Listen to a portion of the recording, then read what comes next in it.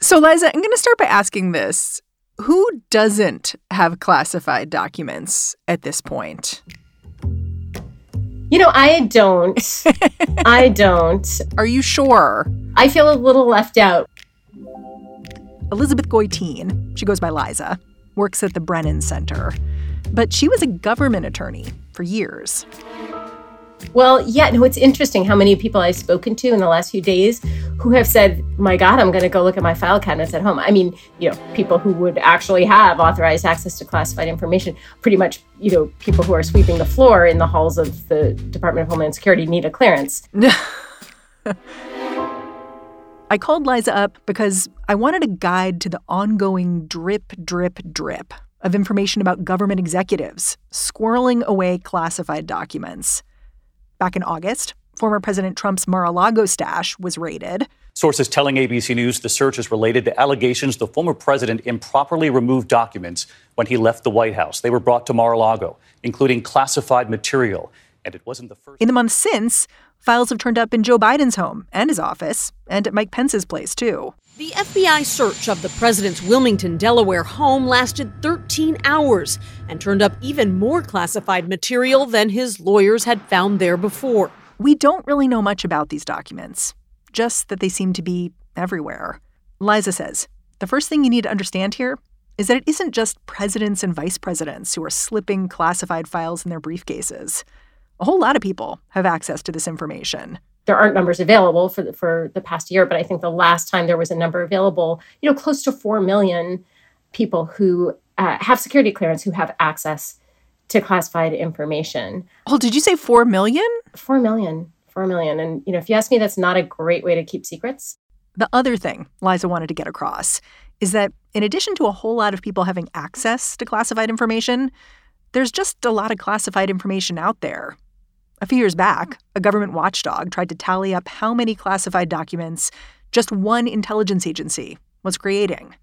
The number was staggering. It is estimated that approximately 1 petabyte of classified records data accumulates every 18 months. I don't even know what a petabyte is. Well, I'm going to help you with that. So what the PITIB said is 1 petabyte of information is equivalent to approximately 20 million 4-drawer filing cabinets filled with text. Whoa. I mean, you've said part of the problem here is that when there's any uncertainty, officials default to classifying. But wouldn't that keep information safer? You would think. I mean, it does result in more information being marked as classified, but it also creates enormous challenges for maintaining consistent compliance with the rules and procedures for protecting the classified information. Today on the show, when there are a whole lot of secrets and a whole lot of people with access to them, are they really secrets at all? I'm Mary Harris. You're listening to What Next? Stick around.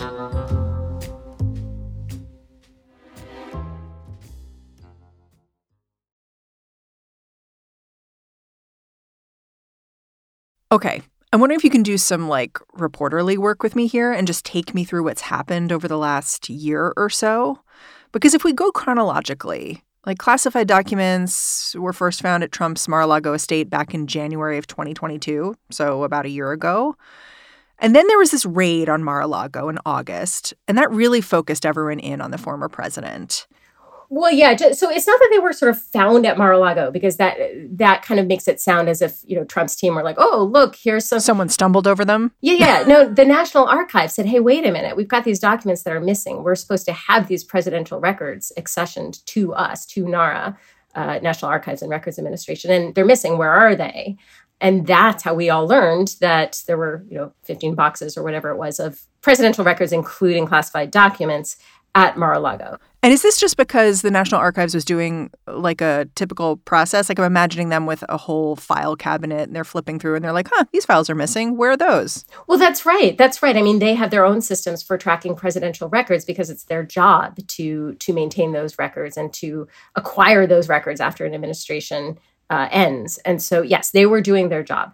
And in the course of doing that, they noticed that there were some very obvious omissions in the records that had been accessioned. And so they reached out to try to clarify that. And that began this long saga of the National Archives trying to wrest these documents from the Trump team. And the Trump team dragged its heels and they said they're not, there are documents, there's possible privilege, et cetera, et cetera. It was really a long fight. And when there were finally documents turned over, it was clear that some were missing.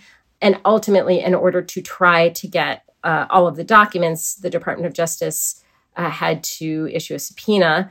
But then it quickly became clear that there were still documents that had not been turned over, that the subpoena had not been fully complied with. And in fact, in the DOJ filings, there's reference to surveillance footage that appears to show an effort on the part of members of the Trump team to conceal the documents so that the FBI would not be able to retrieve them all. So the fact that the subpoena was not fully complied with led to the raid on Mar-a-Lago. Things got a little complicated when in November, documents were found at an office of President Biden's, an old office that he wasn't really using. They were found under different circumstances. It sounds like Biden's team found them and sort of tried to call them in. And then last week, more classified documents were found at Mike Pence's home. At this point, the Department of Justice has appointed special counsels to investigate Trump and Biden. So theoretically, there could be legal consequences for either of them. What do those legal consequences potentially look like? Well, so in general, if there is accidental mishandling of classified information, that is dealt with, if at all, through administrative penalties. And, a person can, for example, have their clearance revoked or suspended, or any number of other administrative penalties. Now, once you're out of government, the administrative penalties are, you can still lose your clearance, which can be a problem for future jobs you might want to have. But at that point, you're looking at criminal penalties, but there are criminal penalties only for particularly egregious types of mishandling of classified, or I should say, mishandling of classified information that is considered by the government to be particularly egregious. And that would include, it generally includes leaks to the media when those leaks paint the government in a not so great light. So it hinges on intent. Like, what are you going to do with this information, or what have you done? Right. So there's leaks to make the document public, which, are deliberate. And then there is accidental or negligent mishandling. And to qualify for criminal penalties, that has to rise to a level, on paper, it has to rise to a level of gross negligence. In practice, the Department of Justice does not actually pursue charges against someone for negligent mishandling unless there's an element of willfulness, unless it's so egregious that it rises to the level of, there had to be some sort of element of intent involved. You've talked a bit about overclassification, and clearly it's your interest here. It just leads me to this question of, how does something become classified in the first place? Who decides? If we're doing too much of it, who's the person saying, yeah, that's got to be kept under lock and key? So ultimately, the authority to classify documents resides in the president. Just the president? Well, no, that's where it begins, right? So the Constitution, Article 2 of the Constitution, has been interpreted to vest in the president this responsibility and authority to protect national security information. That doesn't mean that Congress can't legislate in this area. It can. There are lots of areas of shared responsibility between the president and Congress. But at the beginning of the process, it's the president's authority to say this is national security information. Now, the president has delegated that authority through executive order to others and has authorized those others to further delegate the authority. So at this point, there are roughly 2,000 executive branch officials who are what's called original classification authorities, OCAs. And these are the people who have the authority in the first instance to say, okay, it's my judgment that releasing this information, or that if this information could lead to damage to the national security if it were released, therefore I am going to classify the information. But then there's close to 4 million people who have access to classified information, who work with it, in their jobs, and they need to make sure that when they are generating documents, emails, text messages, whatever it is, that any classified information that they put in those are properly marked. Yeah, how is classified information supposed to be handled? Like, I picture a locked briefcase, someone with like white gloves, like handing the president a folder and then taking it back. Yeah, you're not wrong. You're not wrong. I mean, there are rules for the storage and transport of classified information. And yeah, you need a lock bag, what they call a lock bag, to transport classified information from one place to another. So the General Services Administration prescribes standards for physical storage of classified documents. And, the standards differ depending on whether we're talking about, top secret, secret or confidential information.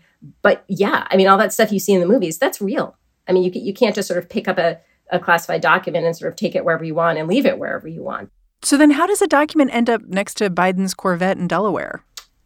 Because the rules were not followed. And that does not mean that President Biden said, screw the rules, I'm going to take things home.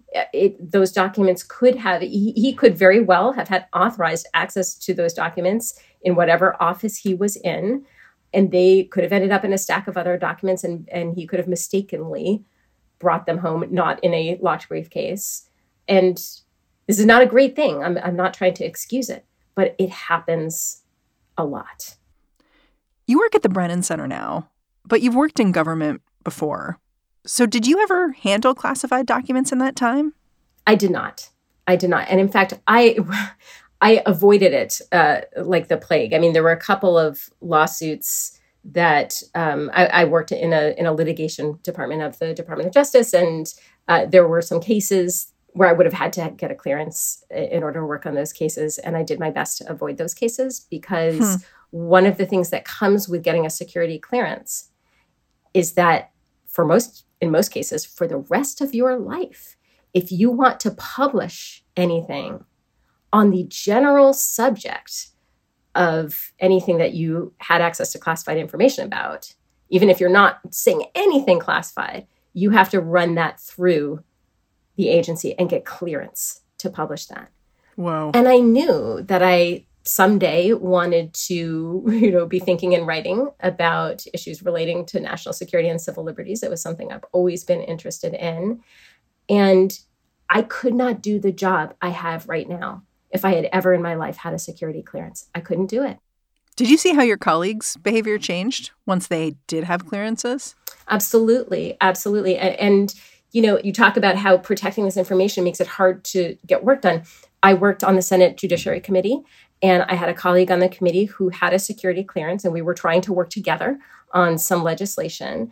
And in order to scrupulously protect the classified information that she was privy to, she would just err on the side of just, there were whole areas that would have been really useful to discuss relating to this legislation that we were working on that she wouldn't talk about at all for fear that the conversation could get too close to classified information. So massively overprotecting, but for good reason.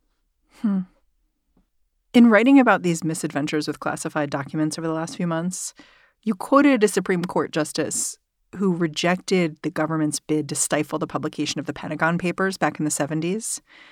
And the quote goes like this: "When everything is classified, then nothing is classified, and the system becomes one to be disregarded by the cynical or the careless." And I thought about that because it seems to me, looking at the fact that we have Biden, Pence, Trump, all having these classified documents in their possession potentially, it feels to me like we have a collection of cynical and potentially careless people. Like, it's exactly the people and the impacts that this Supreme Court justice cited decades ago. And it was really striking to me. It's a great quote. I mean, it just sums it up so nicely. And I think that's the world we're living in right now. And it's not that everybody is cynical or careless. I think it may operate on as I said before, on a more subconscious level. I think if you talk to most people, they would absolutely tell you that they think protecting classified information is incredibly important. But they will tell you in the same breath that they think way too much information is classified that shouldn't be classified. We'll be back after a break.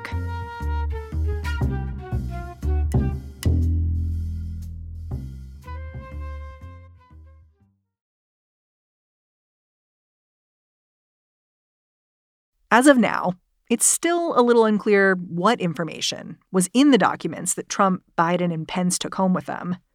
It is known that in Biden's case, at least, some of the documents were top secret, the highest of the 3 levels of classification.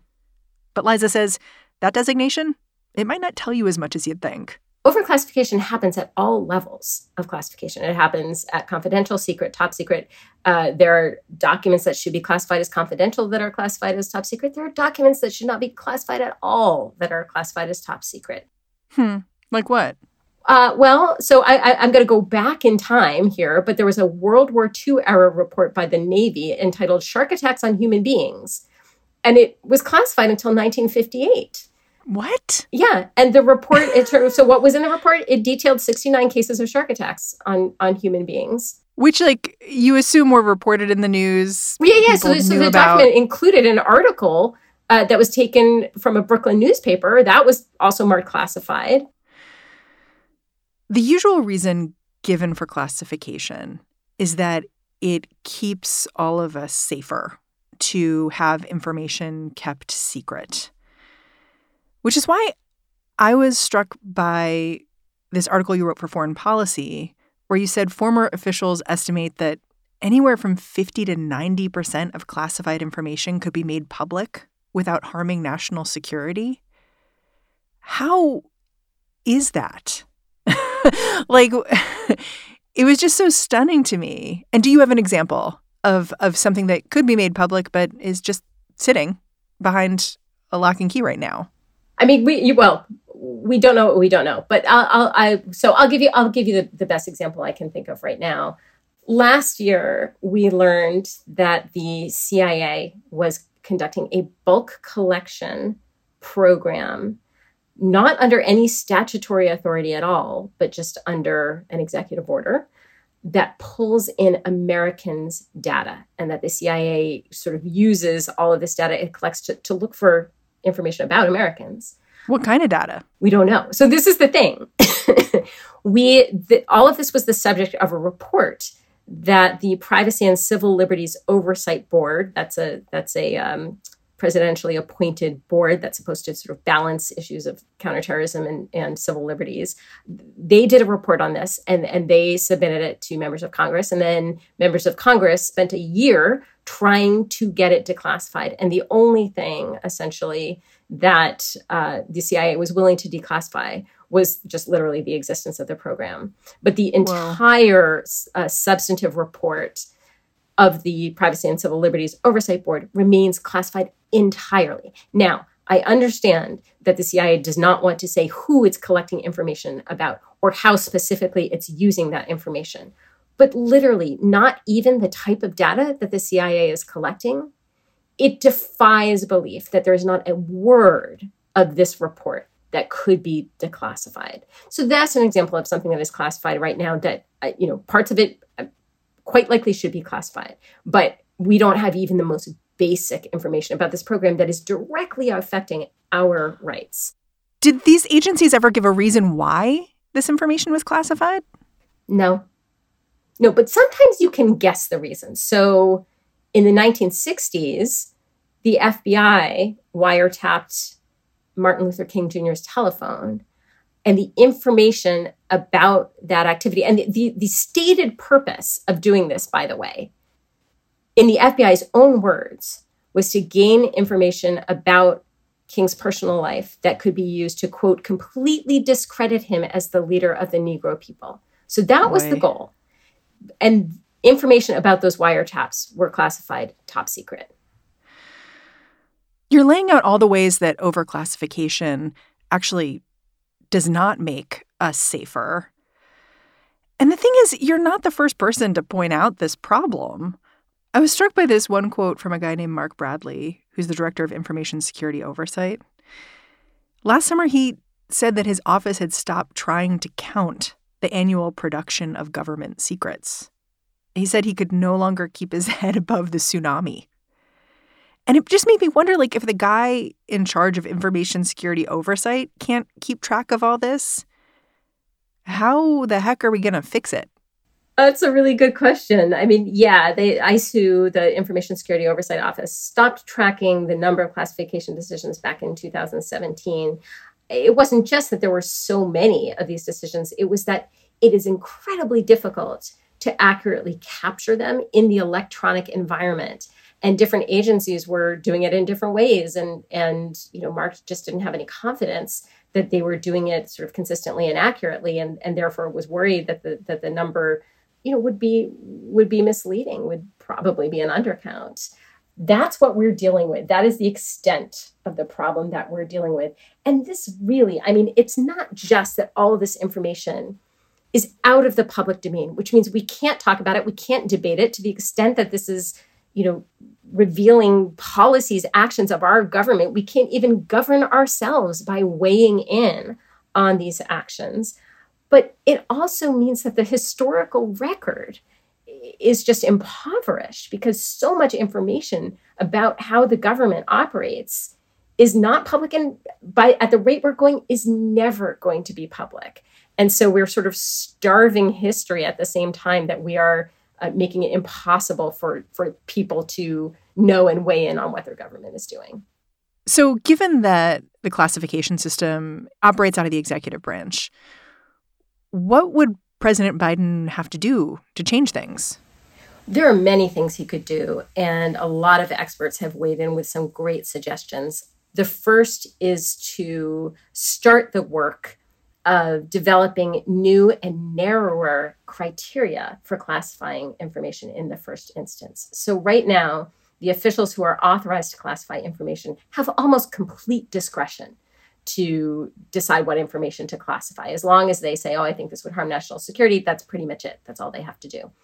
And it is important, I think, that these individuals can exercise some judgment and some discretion. But it shouldn't be unbounded. So I think narrowing the substantive criteria for classification is the first thing that President Biden should set out to do.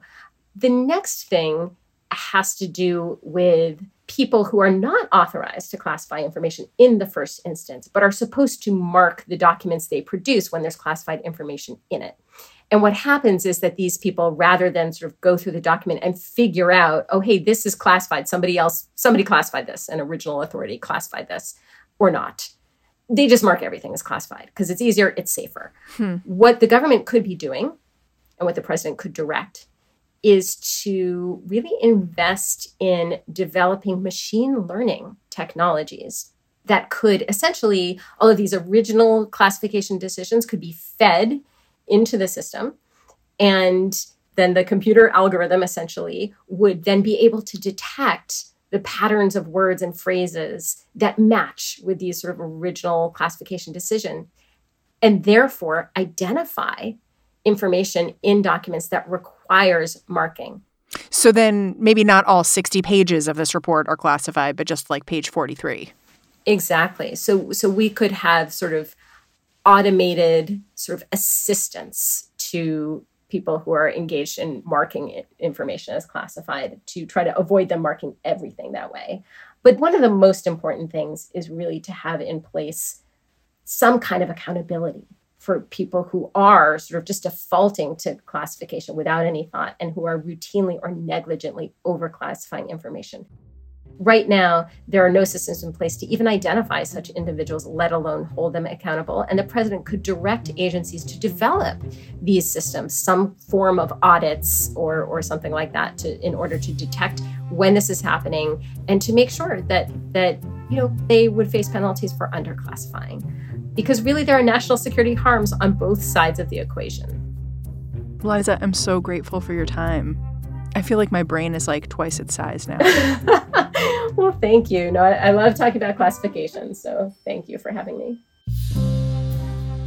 Elizabeth Goitein is the co-director of the Liberty and National Security Program at the Brennan Center for Justice. And that's the show. If you learned something by listening to this interview and you want to show us how much you appreciate that, the best way to do that is to look into our membership program. It's called Slate Plus. The way to find out more is to go to slate.com/whatnextplus. What Next is produced by Elena Schwartz, Carmel Delshad, and Madeline Ducharme. We're getting a ton of help right now from Anna Phillips, Jared Downing, and Laura Spencer. We are led by Alicia Montgomery with an assist from Susan Matthews. Ben Richmond, he makes sure I read the ads. And I'm Mary Harris. Go track me down on Twitter. I'm at Mary's Desk. Thanks for listening. Catch you tomorrow.